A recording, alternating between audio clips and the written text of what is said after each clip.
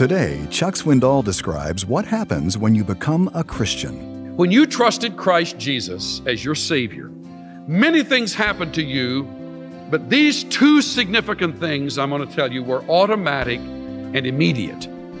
First, within you, you became a new creation. Second, you were automatically and instantaneously placed into the family of God.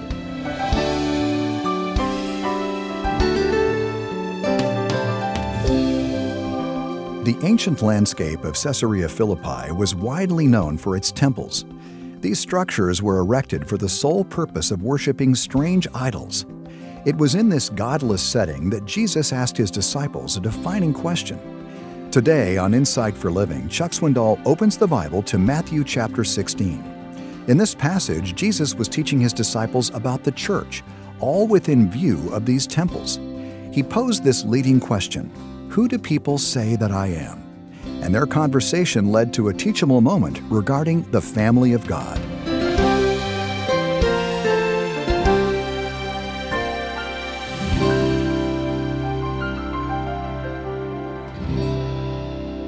All through the years, God's program has been like a crescendo mark on a musical score. From the point which would be the day of Pentecost, when the Spirit of God came, right up to the present day, it is ever expanding, ever enlarging. And you could even put a little dotted line for the future. It will continue to enlarge. The church is larger today than it was yesterday. It'll be larger tomorrow than it is today, because even this day, God is reaching into lives and bringing them into His family. Matthew chapter 16. Not only is the church developed late in history, as far as doctrine is concerned, it appears late in Scripture. Never once in the Old Testament, and not until Christ is well underway in His ministry does it appear in the Scriptures. Matthew 16 is one of the earlier references to the word church. It appears at the end of a dialogue between Jesus and His disciples. The dialogue starts at verse 13 of Matthew 16.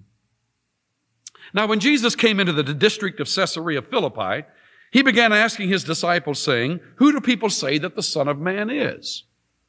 And they said, "Some say John the Baptist, some Elijah, and others Jeremiah or one of the prophets." Jesus said to them, plural, "But who do y'all say that I am?" Even though the question is addressed to all of them, Peter's response, verse 16, "You are the Christ, the Son of the living God." Jesus' response is first a blessing, and then a promise, and then a prediction. The blessing is, "Blessed are you, Simon, son of John. Flesh and blood did not reveal this to you. You've been talking to my Father."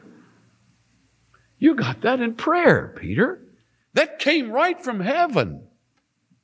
Blessed are you, Peter, for that insight. You didn't get that information from other people, but from my Father who is in heaven. And upon this truth, I will build my church, and the gates of Hades shall not overpower it. The risk of being a little pedantic, let's just dissect that prediction, "I will build my church." Note first, to whom the church belongs. Jesus. The church is not the work of the pastor. The church is not the work of a body of elders. The church is not the work of a body of seminaries. The church is not the work of a denomination. The church is not the work of the Pope. The church is not the work of any person on earth. It is Christ's body. Those who are weak at this point are weak in their ecclesiology. If I may use today's terms, Christ is our boss. If I use the terms in the first century, Christ is our Lord, Kurios, and we are His servants. That has never changed, those centuries have passed. He holds the patent on the church. It was His genius that originated it. He deposited it into the truth of heaven, And he revealed it to Peter, and he carried it out through the lives of the disciples. And it's still going on. It's his church. That's why you will never, I seldom say never, you will never hear me call you my people. You're not my people. That's ownership. Christ owns you. We are his people and the sheep of his pasture. He is our Lord and we are his people. I will build. Look at the next one. The dictionary says to build means to form by uniting materials by gradual means into a composite whole. To construct. Another definition, to develop by a definite process. Now that's what's going on right now. It's been going on since the first century. It will never stop until Christ comes for his own. And we've studied that in days past. You remember that. We are called the bride. He is called the groom. He calls us the church. I will build my church. Since the beginning of the church, our Lord has been reaching down into the ranks of humanity, selecting, choosing, calling, drawing to himself people, men, women, boys, girls, teenagers, older folks, all different sizes, all different kinds. He continues to call them out from among. And he places them where? He places them in his family. Remember the little chorus? I'm so glad I'm a part of the family of God. I've been washed in the fountain, cleansed by his blood, joint heirs with Jesus as we travel this sod. I'm so glad I'm a part of the family of God. Every person who is in the family can sing that because we've all come the same way. That means the group is exclusive. In the right sense, it's exclusive. The only way you become a member of this body is to believe in Jesus Christ. Sincerity won't get you in. Church going won't get you in. Paying your bills won't get you in. Being a good leader in your community won't get you in. This group is reserved for believers in Christ. If you're a believer, you're in. If you're not, you're out.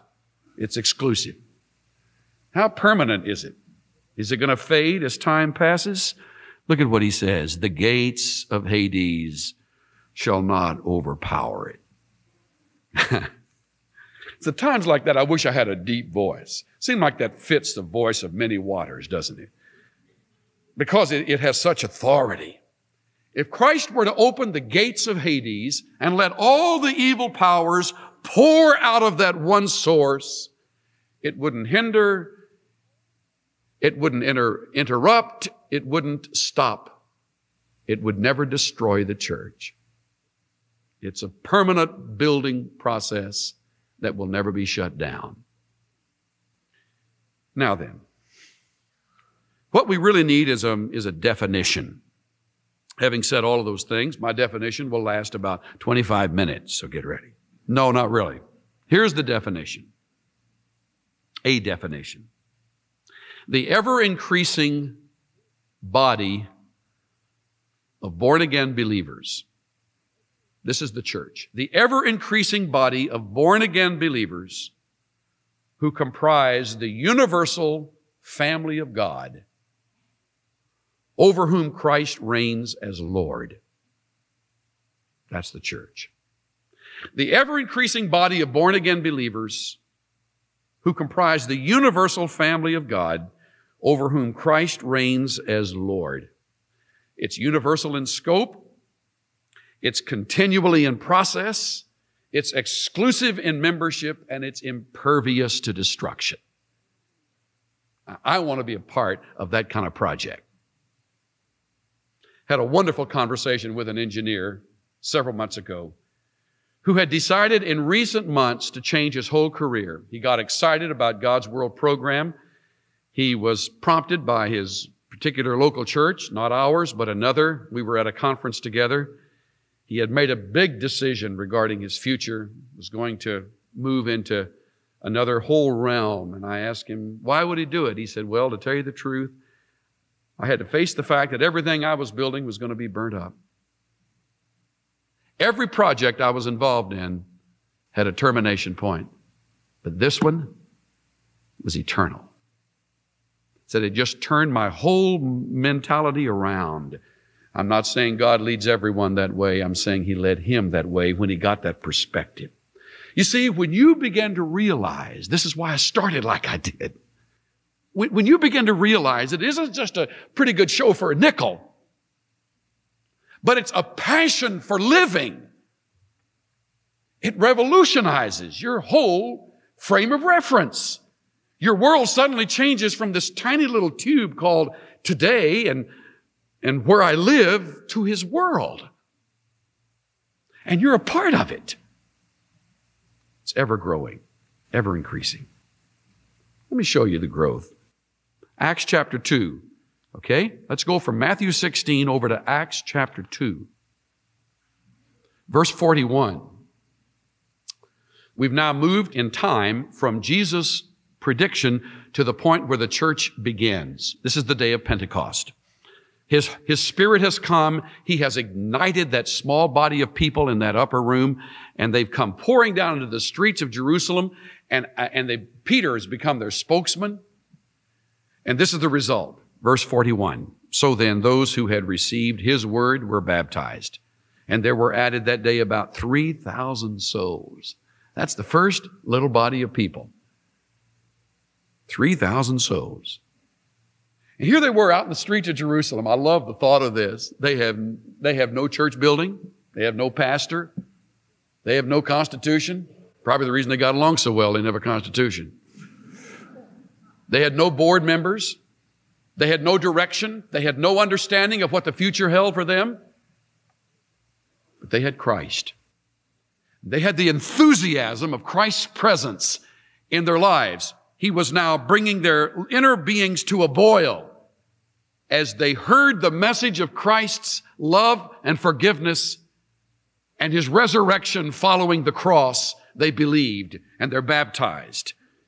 And here they are, verse 42, continually devoting themselves to teaching and to koinonia. That's the word for fellowship, sharing things in common, sharing lives, caring for one another. They took the bread and broke it together, and they were involved in prayer. These are the essentials of a church: teaching, fellowship, the ordinances, and prayer. Previous verse mentions they were baptized. Well, that's quite a sheep dip, isn't it? For 3,000 souls. Can you imagine that community when these people were in the river being baptized, one after another, after another? They have no hymnal. They have no direction. And they're standing there getting dry, wondering, what do we do next? They fellowship, they are taught, they are breaking bread, and they pray. Before long, they begin to take movement. The momentum grows. Look at chapter 5, verse 12. At the hands of the apostles, many signs and wonders were taking place among the people. Verse 13. None of the rest dared to associate with them. However, the people held them in high esteem. Verse 14. All the more believers in the Lord, multitudes of men and women were constantly added to their number. That's growth. Look at verse 7 of chapter 6. Next chapter, verse 7. The word of God kept on spreading, and the number of the disciples continued to increase greatly in Jerusalem. And a great many of the priests were becoming obedient to the faith. Look at that breakthrough. All these months, the priests have been standing back with their hat in their hand thinking, what's happening to these folks? What's this momentum? What's this change that's come over them? And they begin to listen. And then they get involved. And then of all things, these formal religious leaders tear away the masks of religion, and they turn their lives over to Christ. And even the ranks of the priests are invaded with believers. Again, we can hardly appreciate that today, but in those days, that was a wonder. That was amazing. Yet again, in chapter 11, verse 19, it now spreads beyond Jerusalem because of persecution. 11:19. Then those who were scattered because of the persecution that arose in connection with Stephen made their way to Phoenicia and Cyprus and Antioch, speaking the word to no one except to Jews alone. But there were some of them, men of Cyprus and Cyrene, who came to Antioch and began speaking to the Greeks also, preaching the Lord Jesus.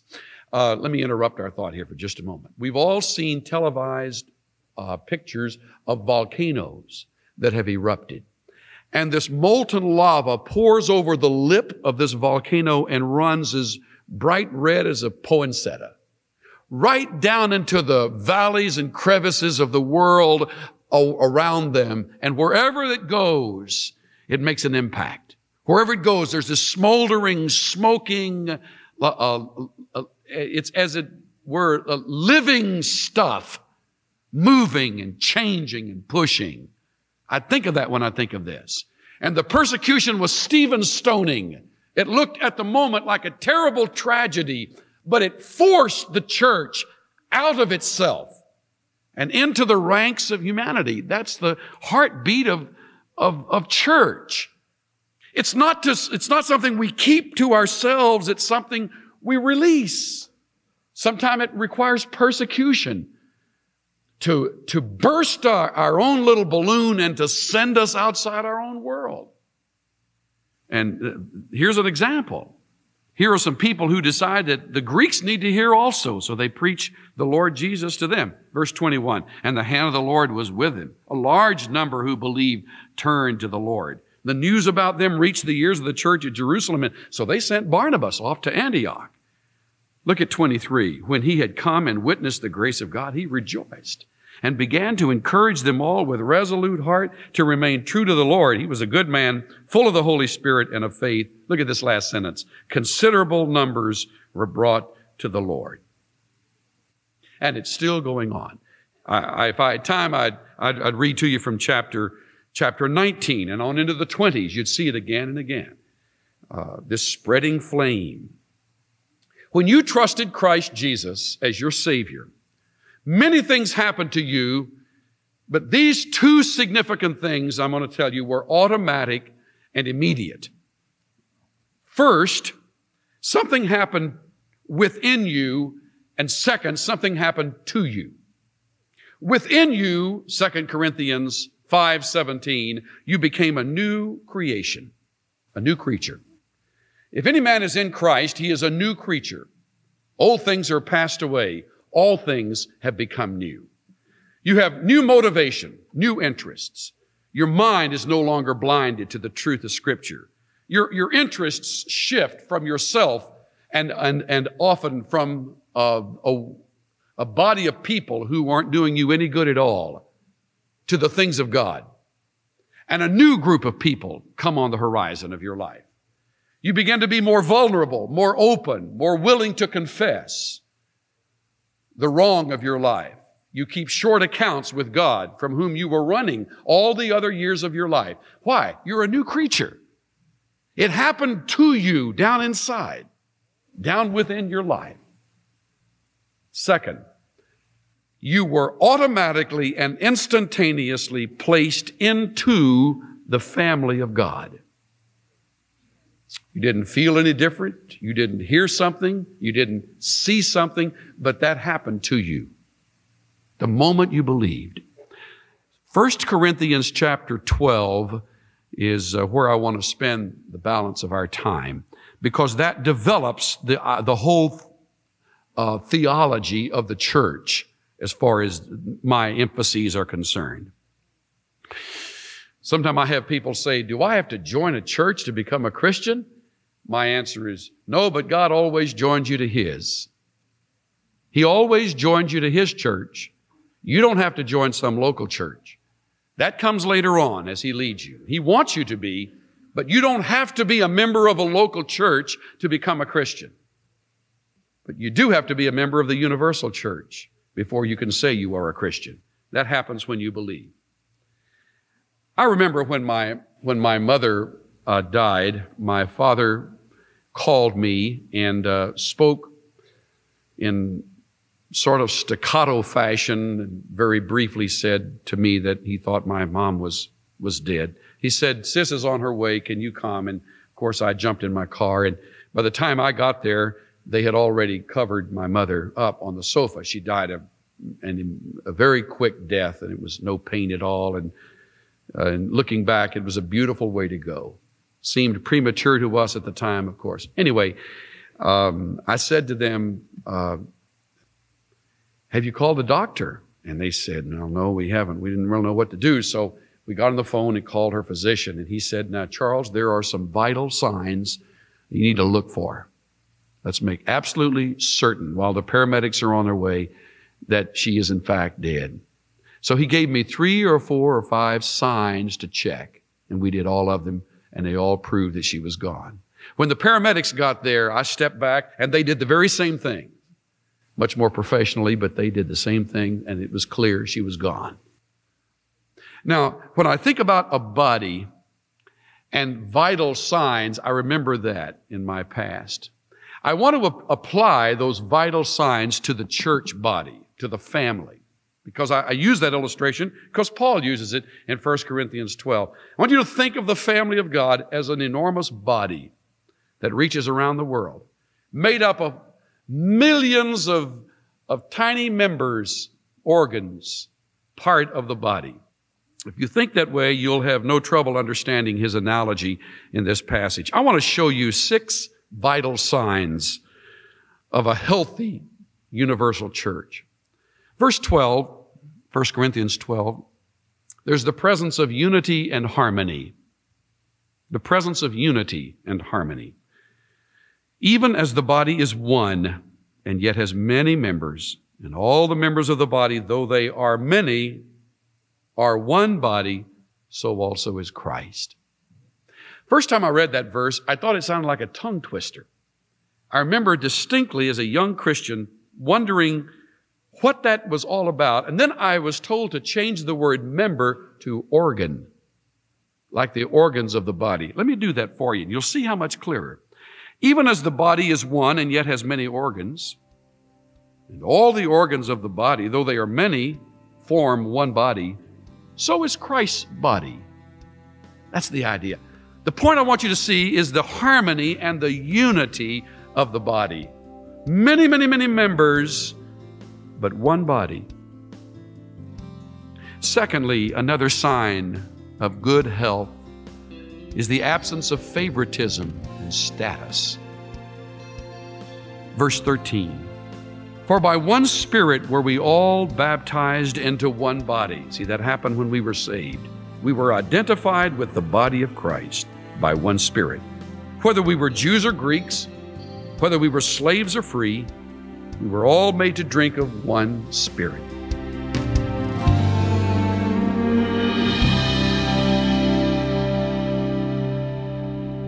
You're listening to Insight for Living, and we're midway through a message from Chuck Swindoll.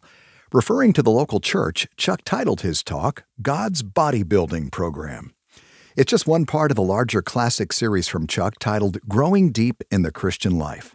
To learn more, visit us online at insightworld.org. As your next step in growing deep in the Christian life, I want to tell you about a brand new resource that will challenge your outlook. It's a brief book, easy to read in one evening, and it's called Life is 10% What Happens to You and 90% How You React. If you're a longtime listener to Insight for Living, that title might sound familiar to you. That's because it's one of the most highly quoted statements that Chuck has ever made. While Chuck popularized the quote, the wisdom isn't original to him. It's rooted in Scripture and described in his new 7-chapter book.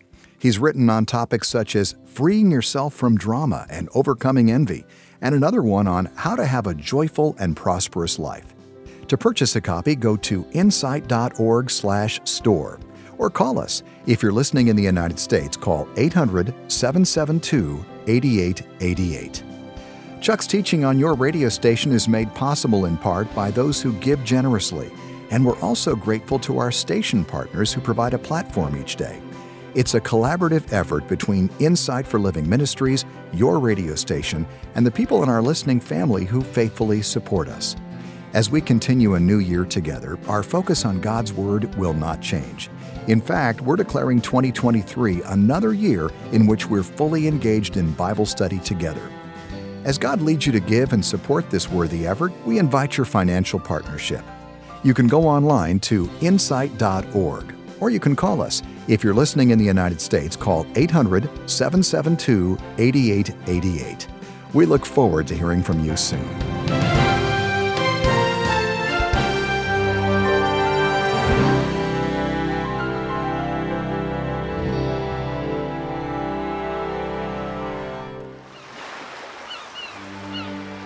Take it from Chuck Swindoll. There's nothing quite like the beauty of the Great Frontier.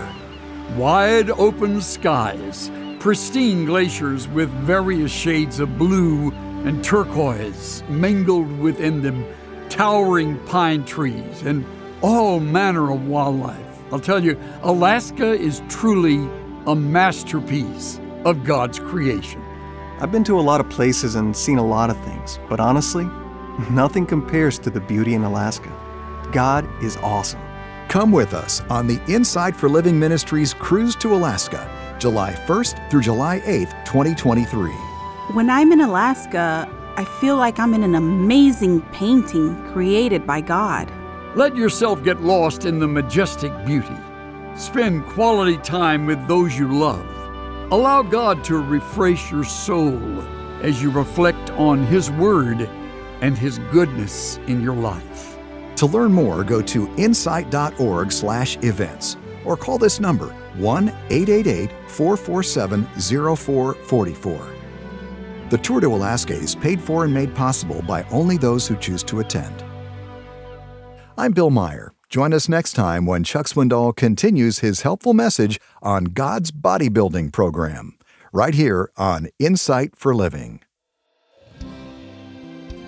The preceding message, God's Bodybuilding Program, was copyrighted in 1985, 1987, 2005, 2011, and 2022, and the sound recording was copyrighted in 2022 by Charles R. Swindoll, Inc.